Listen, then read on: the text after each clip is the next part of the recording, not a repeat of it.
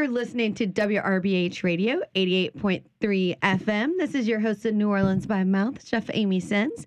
Here in the studio with me today, I have Miss Abby Perkins and Mr. Alex Flores from Urban South Brewery. Welcome. Thank you. Hey, happy to be here. So for my listeners out there, I just have to disclose that Miss Abby Perkins actually used to work for me. And so it's so fun to see how our interns grow and the direction that they go in the hospitality industry. And she went from food to beer, which is kind of exciting, right? Yeah, it's a good step to take. Play well with each other. Well, and you know, Alex, I think that's probably a good thing to start with is, you know, food and beer. And I think there are so many of us out there that are like, you know, oh, this is the beer I like to drink. But sometimes there are beers that make your food taste better and food that makes your beer taste better. So how do we go about deciding what kind of beer we're going to put with what we're serving for dinner? Yeah, I mean, it's really up to the person. I think there's so many beer styles, and especially down in New Orleans with the way we cook using all kind of ingredients. You know, you can almost pair anything with anything at this point. You know, everybody's making beers that taste all over the map. So it's been fun. I mean, right now IPAs are really good with crawfish. We're right in the middle of crawfish season, so a nice hoppy, citrusy IPA can really cut through some of the spice on some crawfish and kind of really open up your palate a little bit more. Love dark beers too with crawfish. I think that's always really fun and unique, and kind of get those like sweet chocolatey tones, and spicy foods really works well together. But there's really no limit right now. I mean, you can go on the shelves and taps all over the place, and you're tasting some of the wildest things that we've seen in the craft beer in a really long time. So it's fun. Well, you know, I know there are so many people out there. And I hear this with people who do wine as well. You know, they have an entry wine to kind of get people interested. And then you start to realize that as you become a connoisseur, your palate changes. So for those of us out there who like are, you know, as some people might say, are sad beers because there's not a lot of flavor, but it's what we know. How do we start to decide where to even start with all these new flavors and crazy things going on? Yeah, I mean that's something you know, we've developed our core portfolio over the past few years, and we started with an IPA and a wit beer, which has coriander and orange peel, and more similar to a Blue Moon. We actually found that our hoppy beers have really taken over, and we actually introduced a light lager called Paradise Park, and that pretty much goes well with anything. Very light beer, a little bit of melon and citrus on the back end, but 4.5%. And those type of beer you can drink every day, pairs with almost any cuisine. And then, you know, you can go all the way into your hoppier styles. And Abby does a really good job of spreading, you know, Paradise Park all over the place, and it fits into any market. You know, it's just a beer really accessible to anybody. And I can speak to that a little bit too. Being someone who's a little younger in the industry and having, you know, your intro beers, how do you find a love for craft? And it's funny, some people say dark beers are their intro. Guinness is a super approachable beer, low ABV. And it's either that dark route or it's that like classic light lager route that are really getting people into it. But I always feel like beer is an acquired taste. Probably the first time that you drank your dad's beer, like you didn't like it. Right. And so it is just a level of like, okay, I like this style now. If you want to try something new, it's just like the next level of acquisition. So it's fun though. We specifically make a lot of styles that maybe aren't as commonplace, like our Goza. That's something you'll find a lot in New Orleans, but it is not your typical or traditional beer go there. So for people out there that are used to, you know, their typical light beer, we're throwing around words like IPA and lager and wit and Goza. And like, there's a point where my eyes start to blur over and I'm like, okay, just give me a beer, you know? Right. So what do these things mean? What are what do you expect in an IPA? What do you expect in a wit and makes it what it is? Yeah, so IPA is generally going to be your hoppier beer. It's going to be in the 6 to 7% range. They range from a very bitter beer to the newer 6 to 7% alcohol by volume. Okay. And They can range from being very bitter. They can also be very sweet. You're seeing people add fruit now, so a lot of fruited IPAs. So these things, they become more accessible when you're like, oh, I like mango. I would maybe like this mango IPA, and you can kind of relate to it a little bit differently, so it's not as scary. Same thing with a Goza, which is a salted sour wheat beer. We make ours with lime and cucumber, and you can find it all over the city. But it's a very refreshing beer, and those are two things as well where the consumer can say, oh, I really like cucumber and I like lime, and that sounds refreshing, and you have it, and it's sour. It might be a little abrasive at first, but it's one of those things that is it's acquired. It's an acquired taste. Yeah. And so, I imagine it's one of those things where you're like, okay, I'm going to start, and I do like mango, or I've had a sour beer before and I liked it, so let me try this, or I like sour things, so maybe I'll like it. And I would imagine that people kind of, their tastes change, they evaluate, but then there's that moment where you truly adopt beer and then you just get excited about it. Gets a hold of your heart. Yeah. So what is that like? Like, as a brewmaster, like, what was your route that in that moment when you went, oh my God, I'm so excited about all things beer? The thing that really, growing up and stealing Miller High Lifes out of my grandmother's refrigerator, those are the beers that I cut my teeth on. And, you go through your college phase and, but what I really fell in love with was the community, and you're trying all these other people's beers, and they get you very excited, and it's this whole new frontier of flavors, and you're like, I can make this at home, or and you start to just learn and really just talking to people, and that's where our collaborations that we were able to do for this anniversary party coming up, we had so much fun because these are people you meet over the years, and you get to develop these new flavors and new frontiers, and kind of put everyone's history and all together. And is kind of neat, Abby, like this collaboration thing, because I feel like in the food industry as chefs, we get really excited whenever we can work with our buddies and cook with our buddies and come up with a dish. Because even though we're all kind of competing, we're also, we know each other. And I imagine it's kind of like that in the beer world. So how did Urban South did y'all just like call up these guys and go, hey, let's make a beer? Yeah, so a lot of it, these are relationships, like with Austin Beer Work, our packaging manager right now, he came from there. So that was like a really organic relationship to reach out to. Alex's wife, she actually worked at Goose Island for a period of time with some of the Cruz Blanca guys.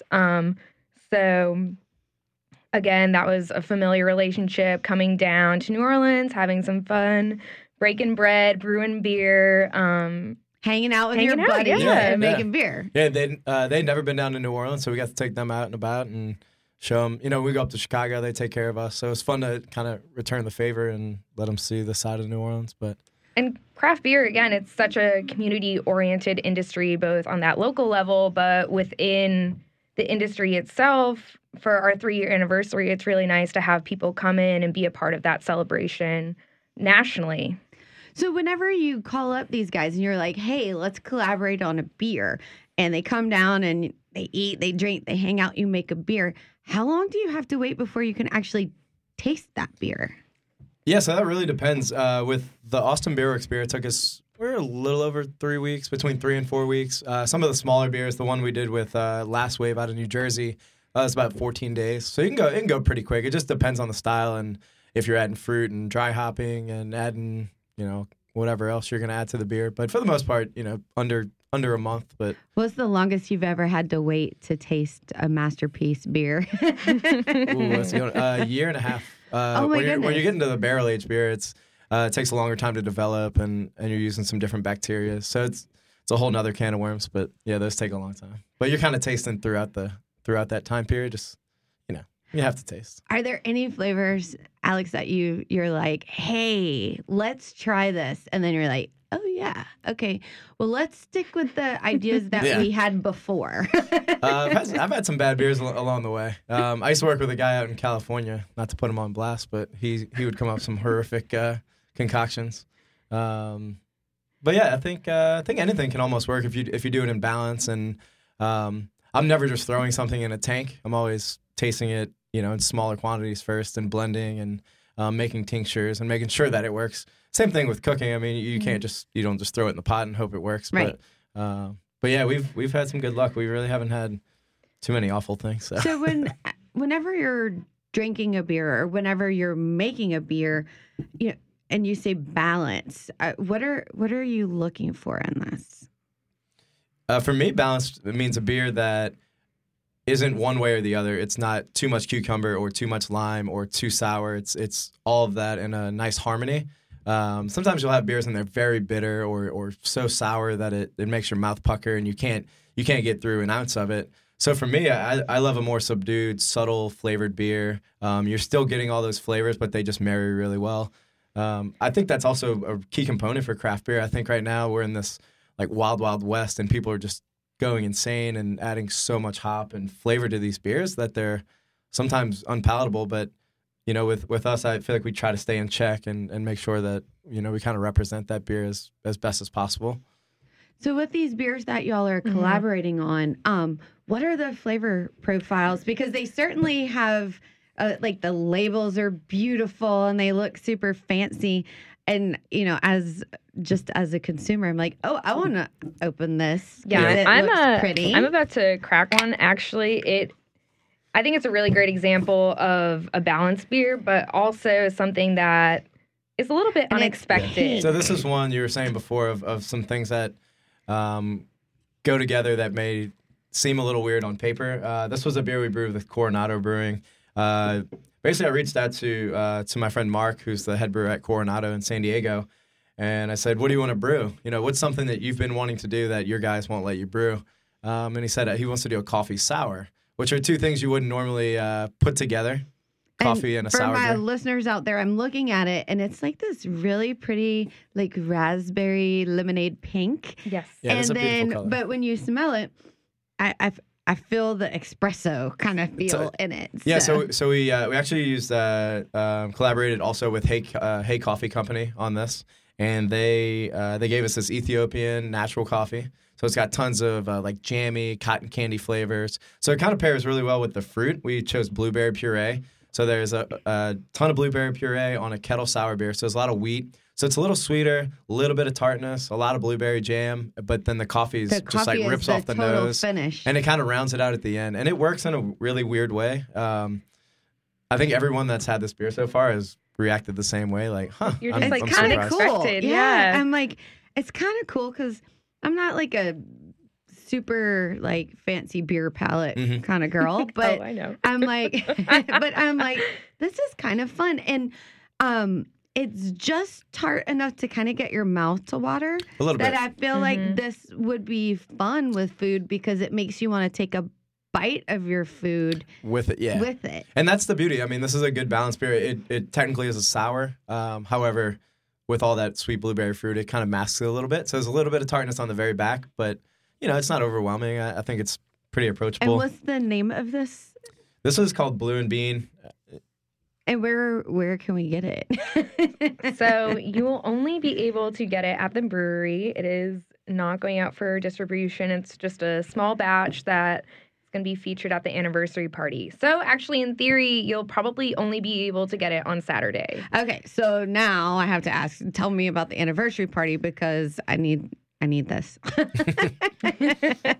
So this upcoming Saturday, the 6th, we are celebrating 3 years of Urban South Brewery with a family-friendly event that, in theory, we will be closing down the street for the first time, weather permitting. It'll be a day full of crawfish, 16 unique beers on tap, 4 of them being these collaboration beers. We have a few of our Tiki series Gozas. We're dropping some new barrel-aged beers that you've never seen before in the market.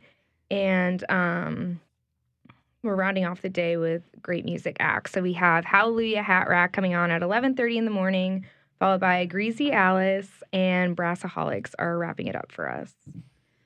So it's the kind of thing you come in, you hang out for a couple hours, and it's like a little mini festival.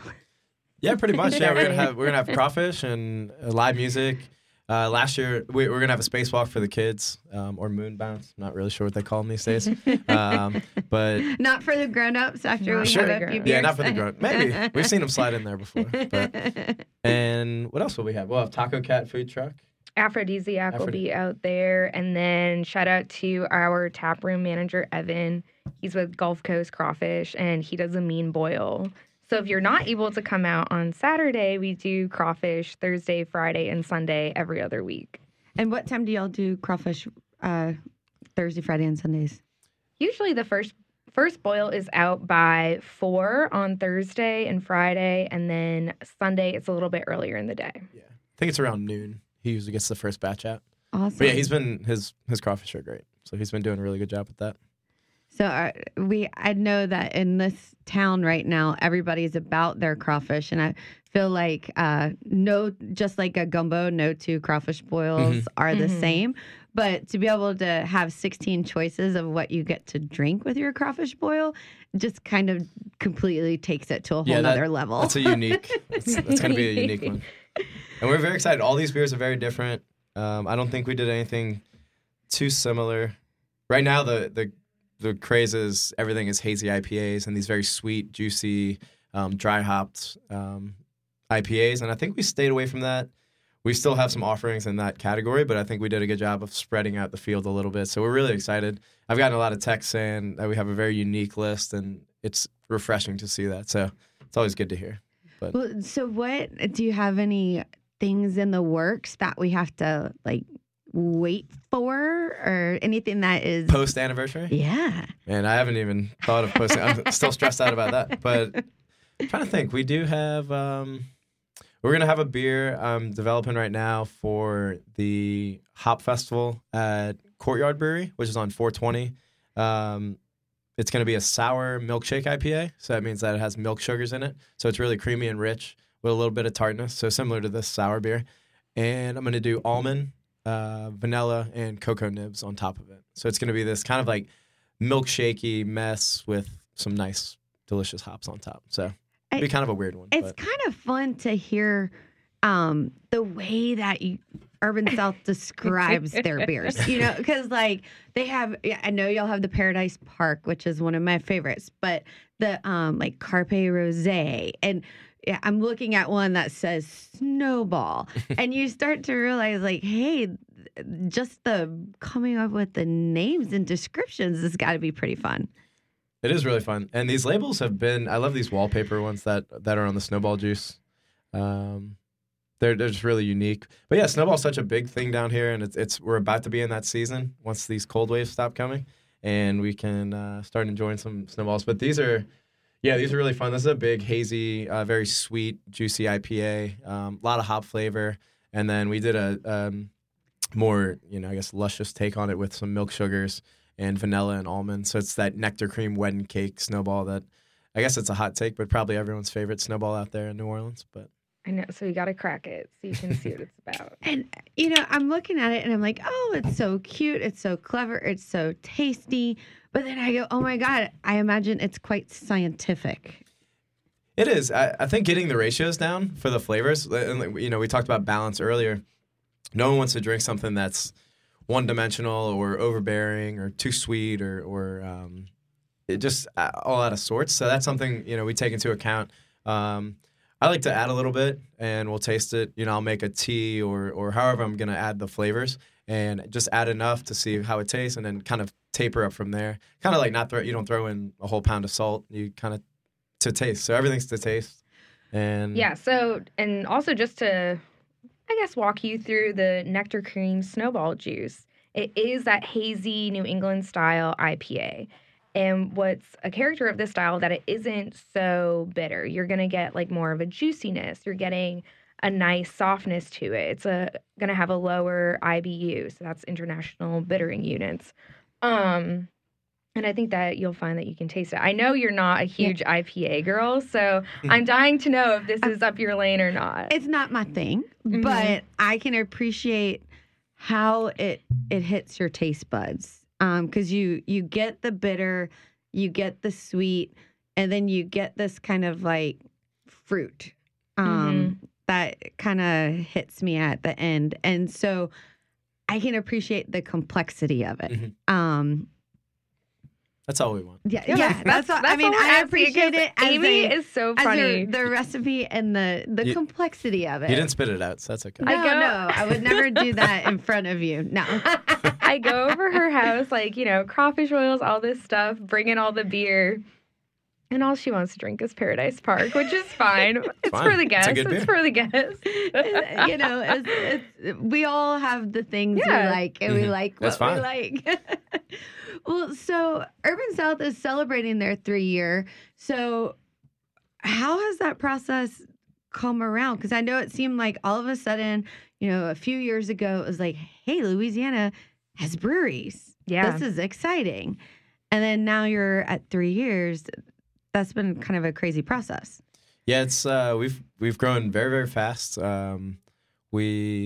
We're the third largest brewery in Louisiana right now, and we are the largest in New Orleans, which it's really incredible to think it only has been 3 years. Alex came on just after the 1-year anniversary. I was still an intern giving tours out back, so it's just really crazy to see the growth and the general just the change. landscape of the brewery itself has changed. If you haven't been there recently, I mean we have a new little like standing bar area. We added a grain silo in the middle of the brewery, and every day we go in there, it's projects going on. It's usually fairly loud, but it's insane. 3 years ago we were just cranking out some beers. They started with 2 beers, and now we're putting out 16 on year 3 as unique offerings. I mean, that's pretty impressive.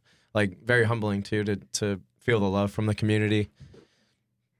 And so I guess with the market and what's happening here in New Orleans, Urban South, when they opened 3 years ago, they were kind of like ahead of the curve. And I see these other breweries opening, and I imagine it's exciting for y'all to see the variety that is now available, and that, there's not only like 2 choices in New Orleans of locally brewed beers. Yeah, I think it's a really exciting time. Louisiana is still playing catch up in the craft beer scene, but I think it's in a way that maybe we're so far behind some trends that we get to go off on our own path and get to really self-identify like who Louisiana is as a craft beer scene, what we're doing. And we have great companions throughout the state. I think it's a pretty competitive market in that way too. But also a friendly market too. I think everyone gets along. There's a lot of great beers out there, and I think there's a lot of space for everyone to get a hold of the market and sell their beers. But no one's backstabbing anybody, and it's all friendly. No, it's awesome. What do you think that Louisiana is doing differently on the craft beer scene that you're not seeing in other states? Like, are we being innovative with something? Like, are we being exciting? Are we seeing a local trend? Well, I think a trend right now in the craft beer scene in general is kind of moving towards that light lager, which really does make sense in the state of Louisiana. Going into like the research for Paradise Park, 90% of our state is still drinking a light lager. So that very much made sense to do in this sort of environment. And you'll see that other craft breweries throughout Louisiana are starting to do that as well. And that was a market that no one had tapped. I mean, we're only 3 years old. There was breweries way ahead of us, Abita and Nola, and no one was really going that direction. So it was kind of a golden opportunity to seize that at such a great price point, especially in the stores, and just make a nice crushable lager that, And it was crushable because when it first came out, I was like, oh my God, like there was a run at Rouse's on Crawfish Boil Sundays where people would buy it out. And I'm like, no, I need that one. Yeah. So, it's really fun to see what's happening. It's fun to see that Urban South has grown so tremendously in 3 years. And that for those of us who do want to just try something, that we don't have to love it, but we can try it, because if we go down to the brewery, like I don't have to buy a whole case. I can, taste it. And I don't think we've made anything that's been awful. I think everything, it may not be for you, but I think everything has been subtle enough and you get it, and you may not appreciate it or like it, but you appreciate, the flavors that have come together. But, and the hard work and time and energy that goes into creating it. And, just like, everybody's palate's not the same, but it is exciting. And if we don't try things, we're never going to change our palate. Yeah. Right. Because the only way to know what we love is to try things. Keep trying. And that's why this 16 beer release is going to be great. It's something for everybody, except for the kids. But we will have sodas and things like that on top, so they can have those. So, if you could tell everybody where y'all are located, how they can find out more, and how they can follow everything that's happening with Urban South. For sure. So we are 1645 Tchoupitoulas. If you're familiar with the road, we're kind of like on that island where you have 2 lanes of traffic instead of 1. Mardi Gras World and Walmart are our closest landmarks. You can follow us on Instagram, on Twitter, and on Facebook. We are Urban South Beer. And we have our website as well, but I would say that social media is our most reliable form of communication. And I'm loving this blueberry coffee thing. I think it's so fun and interesting. I appreciate that. Yeah, we're very excited. It's probably the beer I'm most excited about because it's so unique. But we'll see. We'll see what everyone thinks. But yeah, it's great. Well, I want to thank y'all so much. For my listeners out there, we've had Abby Perkins and Alex Flores from Urban South Brewery. And you have been listening to WRBH Radio, 88.3 FM. This is your host of New Orleans by Mouth, Chef Amy Sense. Until next time, ciao.